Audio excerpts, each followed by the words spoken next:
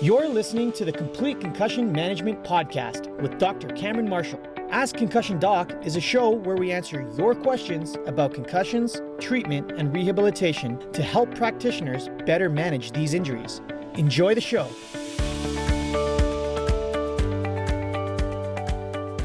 Hello everyone, welcome to Ask Concussion Doc episode number 49. Next week's the big one, number 50. Just a reminder to everyone that the logo contest for Concussion Doc closes on Monday, June 3rd. Just to give you guys kind of the context of why we're doing this event or competition is basically I want something I can put on my Instagram tag so that it's kind of like a logo and branding for my Instagram page. Any posts that I put up, just kind of a watermark in the bottom corner. And so we posted some logos that we had made. People didn't like the concept of it, and so we decided, you know what, let's put it out there and see if any cool ideas come in from anybody. So if you know any good designers, tag them in it. We're going to be giving away $500 for whoever provides us with the logo that we end up using and liking.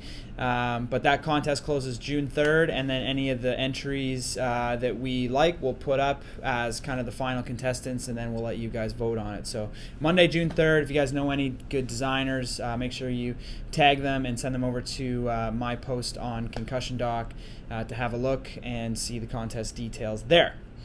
So for this episode, we have another 3 questions that have come in, and they surround kind of biomechanics of injury as well as the symptoms and signs of concussion, as well as recovery and how to recover from a concussion. So the first question is, how hard do you have to hit your head to get a concussion? Question number 2 is, what are the symptoms of a concussion, or what does having a concussion feel like?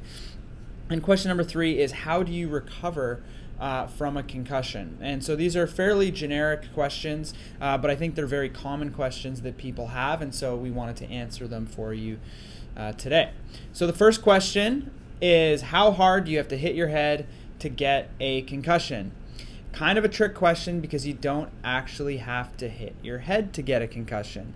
Concussion is a result of acceleration and deceleration of the brain inside the skull. So obviously the easiest way in which the brain can undergo acceleration or deceleration is to receive a direct impact to the head. However, if you're in a motor vehicle accident, or even if you're hit in the body, let's say you're tackled playing, rugby or football, and somebody hits you in the body and your head whips back and forth, even though there's no direct contact with your head, your brain is still undergoing some amount of acceleration and deceleration within the skull.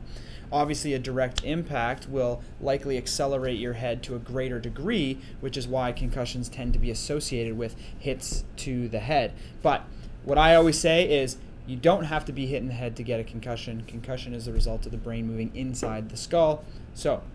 But to answer the question of how hard that you need to be hit, a lot of the study has been done using instrumented helmets in football players. The camera turned on me. Using instrumented helmets in football players, they have these accelerometers that will be placed within the helmet to measure the degree of acceleration and deceleration during impacts.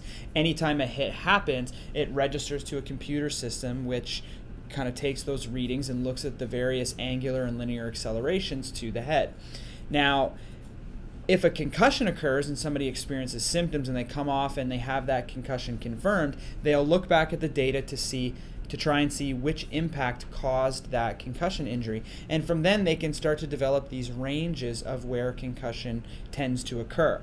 And the majority of those studies have found that concussion tends to happen between 70 and 120 Gs of linear acceleration. Okay, Gs is the force of gravity, and I'll give you some context around that in a second. And then also 5,500 up to 10,000 rads per second squared, which is rotational acceleration. Those studies have some flaws, however, because measuring acceleration of the helmet doesn't necessarily mean acceleration of the brain, right? Because the helmet is loosely fitting on the head. So if the helmet undergoes a tremendous amount of acceleration, that may not actually indicate the amount of acceleration the head is undergone.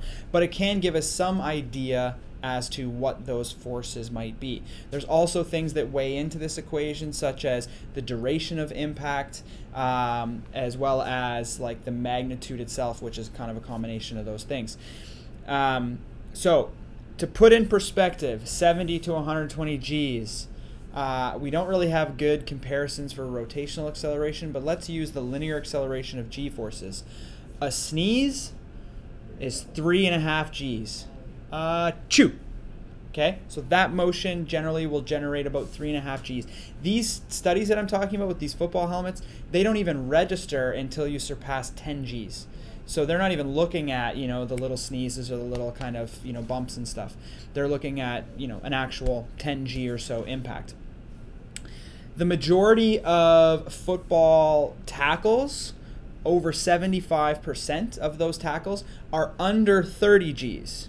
So well below the threshold needed for concussion injury. If you look at things like heading a soccer ball, heading a soccer ball is between 18 and 22 Gs, depending on the age and the study that you look at. So again, the average soccer header is well below concussion threshold, right? You're talking 70 to 120 Gs. But that again is helmet. There's all sorts of questions about that. A car accident in which your airbags deploy. So your airbags are set to deploy at a change of velocity of about 50 kilometers an hour, or for you Americans, 30 miles per hour. So if you're driving 50 or 30 miles per hour, kilometers per hour, and you rear end somebody, the change in velocity of 30 to 50 of coming to a dead stop will cause your airbags to deploy. That has been found to translate into about 60 Gs through the seatbelt. Okay, so what happens to the head after that remains to be known, whether it hits the headrest or hits the steering wheel or et cetera, or those nicely deflated airbags that are there to protect you. We don't really know what happens to the head, but there is some data to show that about 60 Gs through the seatbelt at the point of airbag deployment. So 70 to 120 Gs is a tremendous amount of force. So it's not like every little bump and bruise is causing a concussion, right? 75% of the impacts in football, as I said before, are under 30 Gs. Soccer headers between 18 and 22 Gs. Very, very low force production when you consider the magnitude that a lot of the research has shown for concussions. Okay? So that's kind of a general overview of how hard you have to be hit to have a concussion. But again, that hit doesn't necessarily have to hit you in the head. You could be hit in the body. You could fall on your bum and get a concussion. And I know some people that have had that happen. So just to kind of squash that one, don't have to be hit in the head.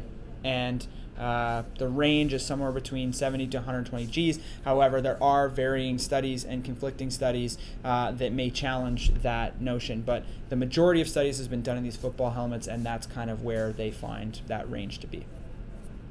Okay, next question. What are the symptoms of concussion, and what does having a concussion feel like it? Believe it or not, I, Concussion Doc, have never ever had a concussion. I played a lot of hockey, played a lot of lacrosse, and thankfully I made it unscathed in the concussion world. But I became very interested in this topic while doing research, and so I understand this from a research standpoint and a clinical standpoint. What are the symptoms of concussion? The symptoms of concussion, there's 22 main symptoms that are utilized in the Sport Concussion Assessment tool. And I wonder if I can name them all. Headache, dizziness, nauseousness, fogginess, difficulty concentrating, difficulty remembering, not feeling right or not feeling like yourself, trouble falling asleep at night, blurred vision, confusion, disorientation. How many am I at? I don't even know. So anyway, the number of symptoms, and you can look this up as to, let's say the SCAT, the Sport Concussion Assessment Tool. You can look up what's called the Post-Concussion Symptom Scale, which is that list of those 22 symptoms.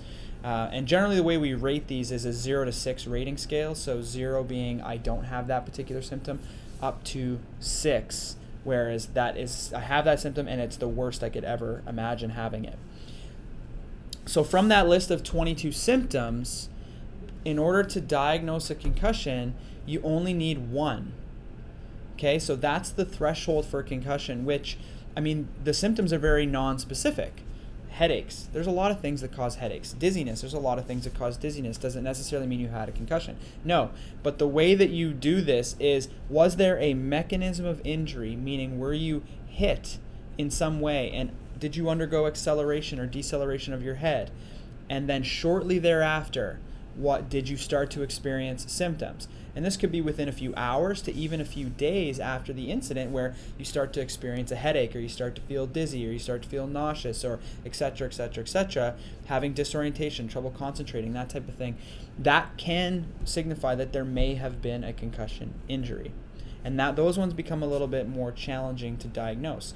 If it's player gets hit and right away stands up and is off balance and uncoordinated, right away everyone watching knows that guy or that girl has a concussion for sure. But if it's you get hit, you get up, you keep playing, and you're okay and everything's fine, and then 2 days later you start to feel a little bit, out of it or a little bit foggy, is that a concussion? That one becomes a little bit more challenging. Okay? I think that answers the question. What are the symptoms of a concussion? Question number 3, how do you recover from a concussion? So, the simple answer here is just time.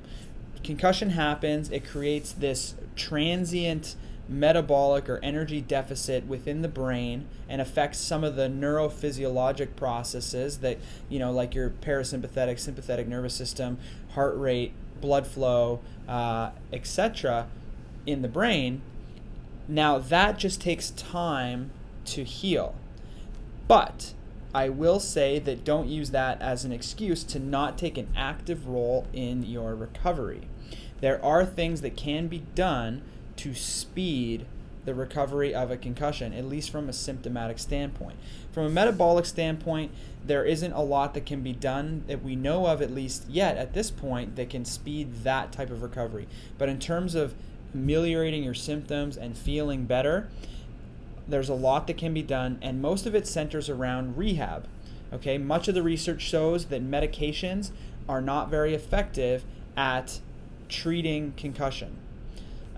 Some things can be useful in the short term, and I know people will prescribe various things. They can be useful in the short term, but they also can come with side effects, and sometimes the side effects of those things can look a lot like the symptoms of concussion, and some things get very confusing when you're trying to figure out, is this concussion now, or is this simply a side effect of the medication that they've been put on?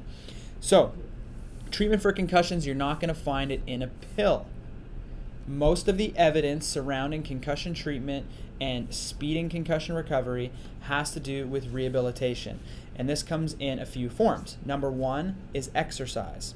There's been a ton of research which started being posted surrounding using subsymptom threshold exercise as a form of concussion treatment, but it was mostly done in people with persistent symptoms. So this research really started around, the 2 to 3 month mark after injury, even longer, and it started showing beneficial effects, that people that were told to rest and do nothing all of a sudden started getting better when they were given an exercise protocol in a subsymptom threshold way. Now, you can't necessarily just do this on your own. You have to undergo some sort of testing to determine what your threshold is, and that can be done through various, clinical networks that are out there that can help to establish what your threshold is and give you the proper guidance in terms of an exercise program to start making you feel better.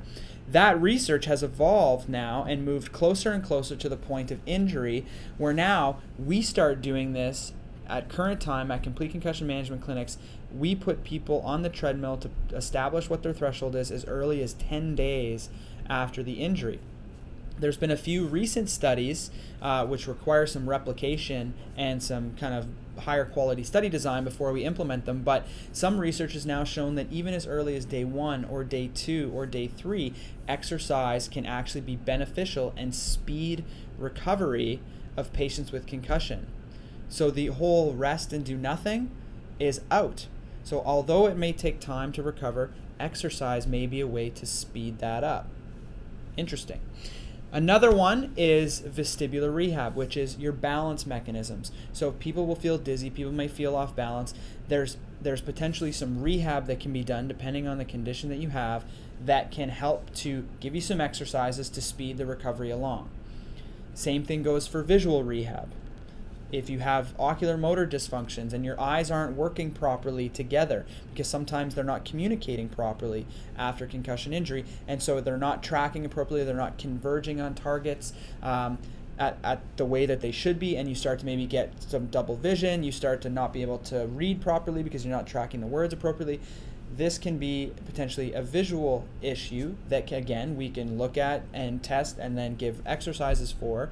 And this would be carried out oftentimes by either a trained physio, chiro, whoever, or if you have more significant things, we generally refer to a neuro-optometrist or somebody who's more specialized in that field to be able to actually run through and look at that stuff.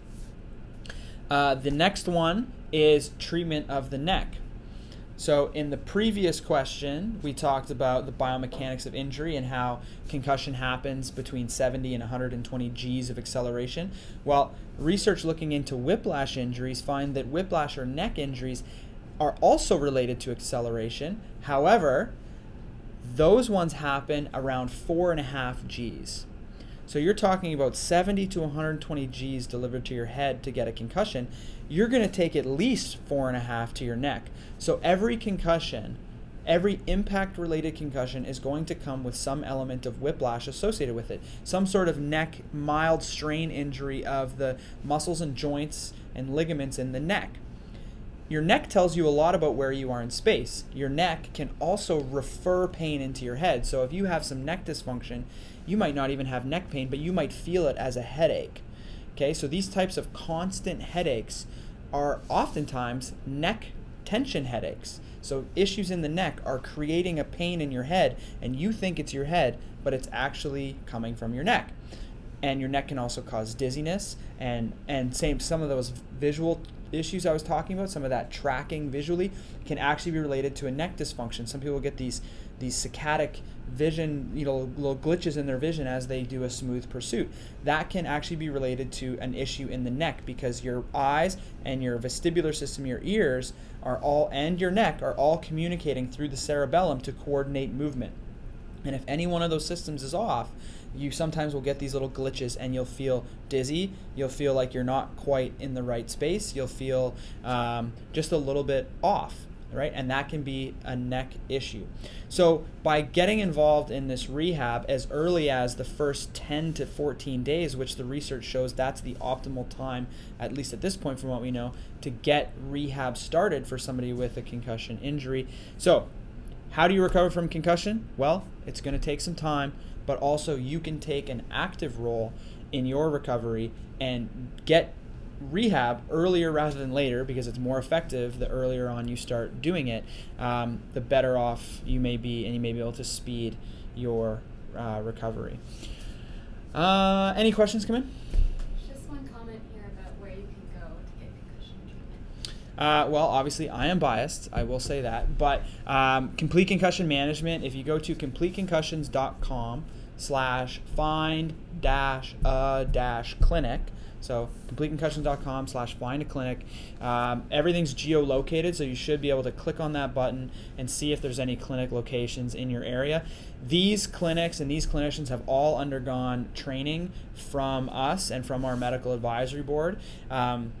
That talks about the entire kind of comprehensive package of concussion rehab, concussion treatment. So they do treadmill tests, vestibular, they do ocular motor rehab, they do treatment of the neck, they do nutritional interventions, they do all of these things that are supported by the scientific evidence to make sure that patients coming in there have a really comprehensive overview of what could be going on, because a lot of times concussion rehab is segmented.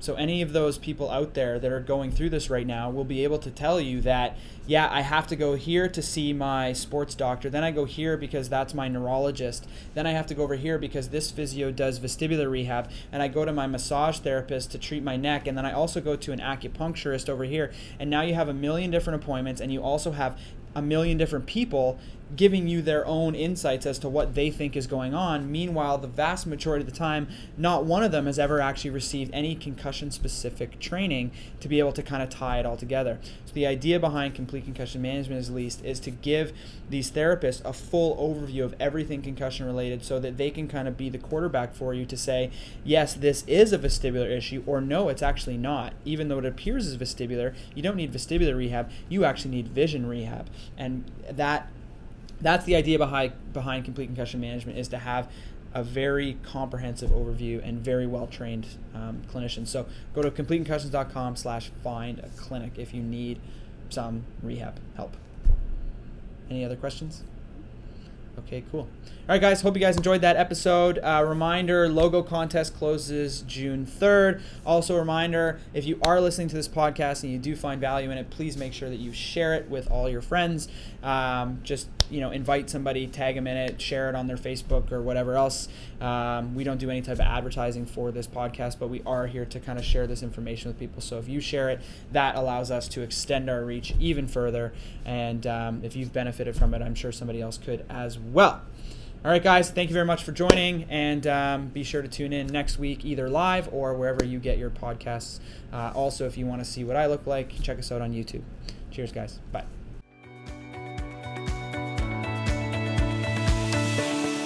Thank you for listening to the Complete Concussion Management Podcast. If you like the show, please subscribe and let us know by leaving a review. Have questions about concussion management for future episodes? Submit them to our website, Facebook, or even Instagram. See you next time.